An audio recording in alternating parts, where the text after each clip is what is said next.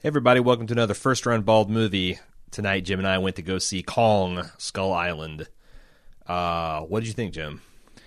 Meh. Oh, just meh? Yeah, it's a pretty generic action movie. Okay. I wasn't that impressed by it.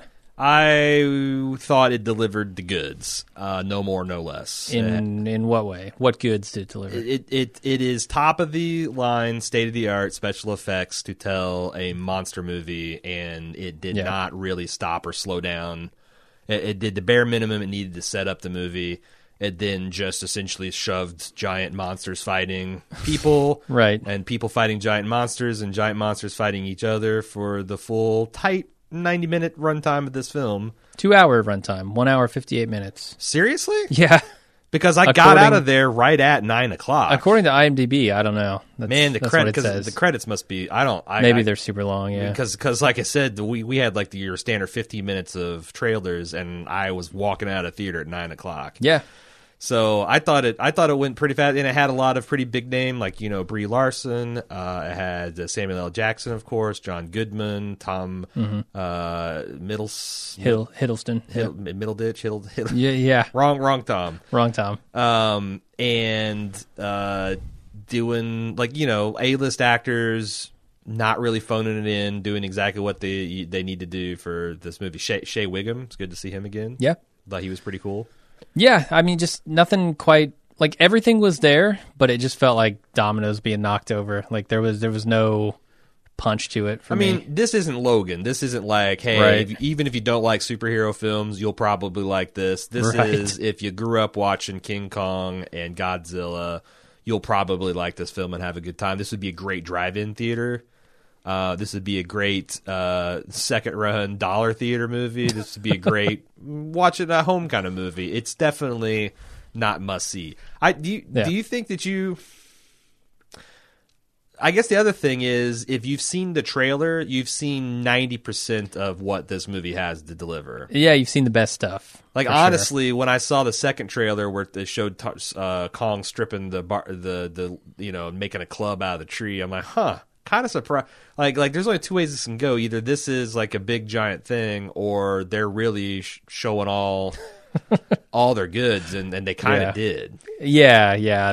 All of the best jokes are in there, and so when they hit on the screen, you don't quite laugh at them the way you would if they hadn't shown them all in the previews. Yeah. I don't know. I mean, for me, it like you said, it hit the beats it needed to hit, but absolutely nothing more. The biggest disappointment is we didn't get the quartering.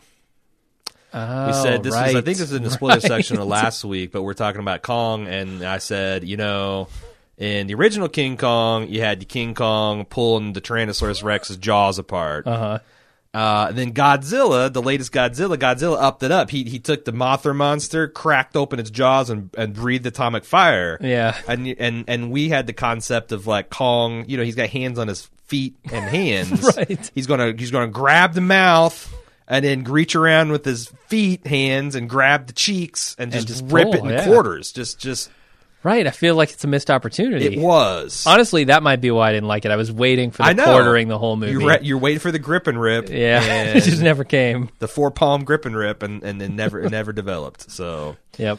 I got other problem. The other flaw in the movie is it has. I guess he's got a decent reason for it, but there's just some stupidity on the part of stop me if you're shocked about this in a monster movie, but there's stupidity on the part of the humans. Oh, sure. Yeah. But yeah, we can talk about that in the spoiler section. We will. Anything else you want to say? I feel like that's all I really need to say about it is if you just really like spectacle or you really like monster movies, I guess you could go see this one, or like preferably wait until you don't have to pay $12.50 to go see it. Yeah, I got I got to the theater late. I got to with only one trailer left to go, so my trailer section is pretty. Although I had Power Rangers, pretty light. I had, which we've talked about. I had an extended Beauty and the Beast trailer. Okay, I was walking out. I see that's coming soon, and I am kind of shocked because I've seen. I've seen. Wow, Kong Skull Island's 80% on Rotten Tomatoes. So really, yeah. I think you're being a little harsh on it, but we can talk about that in the spoiler section. Okay. I can't believe I haven't seen a Beauty and the Beast trailer yet, because I've seen action movies, I've seen Oscar bait, I've seen animated films. I just feel like maybe this movie's a turd and they're not going to really advertise it, but like I just feel like I haven't seen. Compare that to like Guardians of the Galaxy, where it's been in every damn movie I've gone to see. I got that again. Yeah. And did you get the long form trailer this time? I don't know what the difference is. I mean, I saw. Did you see his Rocket dad Raccoon revealed? Spinning around shooting things? Did you see his dad revealed? His dad? No. Okay, so I think you still got the old trailer. I I'm think it's shocked the one I've seen. that they. I mean, this is a giant spoiler for the movie, but it's in the trailer, so I'm going to drop it. Kurt Russell purports to be the Star-Lord's father. Which is super cool. I've seen him in a trailer. I didn't know if he was his dad. So that's super cool, but I'm actually kind of shocked that they would make that reveal in the damn... Even if it's a fake or false reveal, that's still... Like, I feel like I already know too much about this movie going into it. Yeah, that can be a problem with trailers. But Beauty and the Beast is not my kind of movie. I mean, it's like a traditional fairy tale love story type thing, and... just not what I'm in movies for. I enjoyed the Disney movie. But it movie. looks real nice. I enjoyed the Disney movie. I really like Emma Watson. I really like Dan Stevens, who I understand is the Beast. That's a good question. I don't know. I've heard that asserted, and when I was reading Legion, because obviously Legion stars Dan Stevens too. Dan Stevens, if you didn't know, plays Cousin Matthew in Downton Abbey. And that's about the only thing I've seen him in, other than Legion. So... I know Cecily's excited about it. I'll probably end up going to see that movie, not in any kind of bald movie capacity, but... Yeah, I think you might enjoy it. What else? Anything? I don't think so. They're doing this before we move on from Ryan Guardians of the Galaxy, before we move on to Guardians of the Galaxy, I am a little nervous because this is yet another trailer where now that I've seen the reveal of his dad... and huge sequences of jokes and stuff, and obviously big moments of the film. Like, I'm kind of nervous that you're going to go see it, and it's going to be like, okay, I feel like I've already seen this movie. Now, it could be that this is only 1/10 of the stuff that Guardians are going to bring. Yeah, I imagine that's probably more true of that movie than it was of Kong. I hope. Yeah, it should be. It's kind of like same Pacific Rim. When I saw the trailer for that, I'm like, good God. But it turns out there was a lot more to that movie. So that movie's just chock full of awesome. All right, I'm sorry. I didn't mean to interrupt you. What was I talking about? Feud, the Ryan Murphy anthology series that he's doing with FX, that Betty and Joan thing. Yeah. Mm-hmm. Absolutely not for me. I don't know who it's for other than like 60-year-olds, like people who were around before they died. Like, tell my wife that because she's all about it. She went to... Seriously? I mean... First of all, it's Ryan Murphy. I hardly know who these people are. No, I don't hardly either. even know. So. But it's this classic golden age of Hollywood, older madames just going. I mean, I hear this is true to life, like Hatfield and McCoy's oil and water situation. It's told by Ryan Murphy. It's got Jessica Lange in it. I feel like Cecily went and saw Whatever Happened to Baby Jane, or whatever the movie that is, where they star in it to kind of prep for it, but we're kind of excited to watch it. I don't know if we'll be talking about it on a Bald Move TV, but anything else? I don't think there were.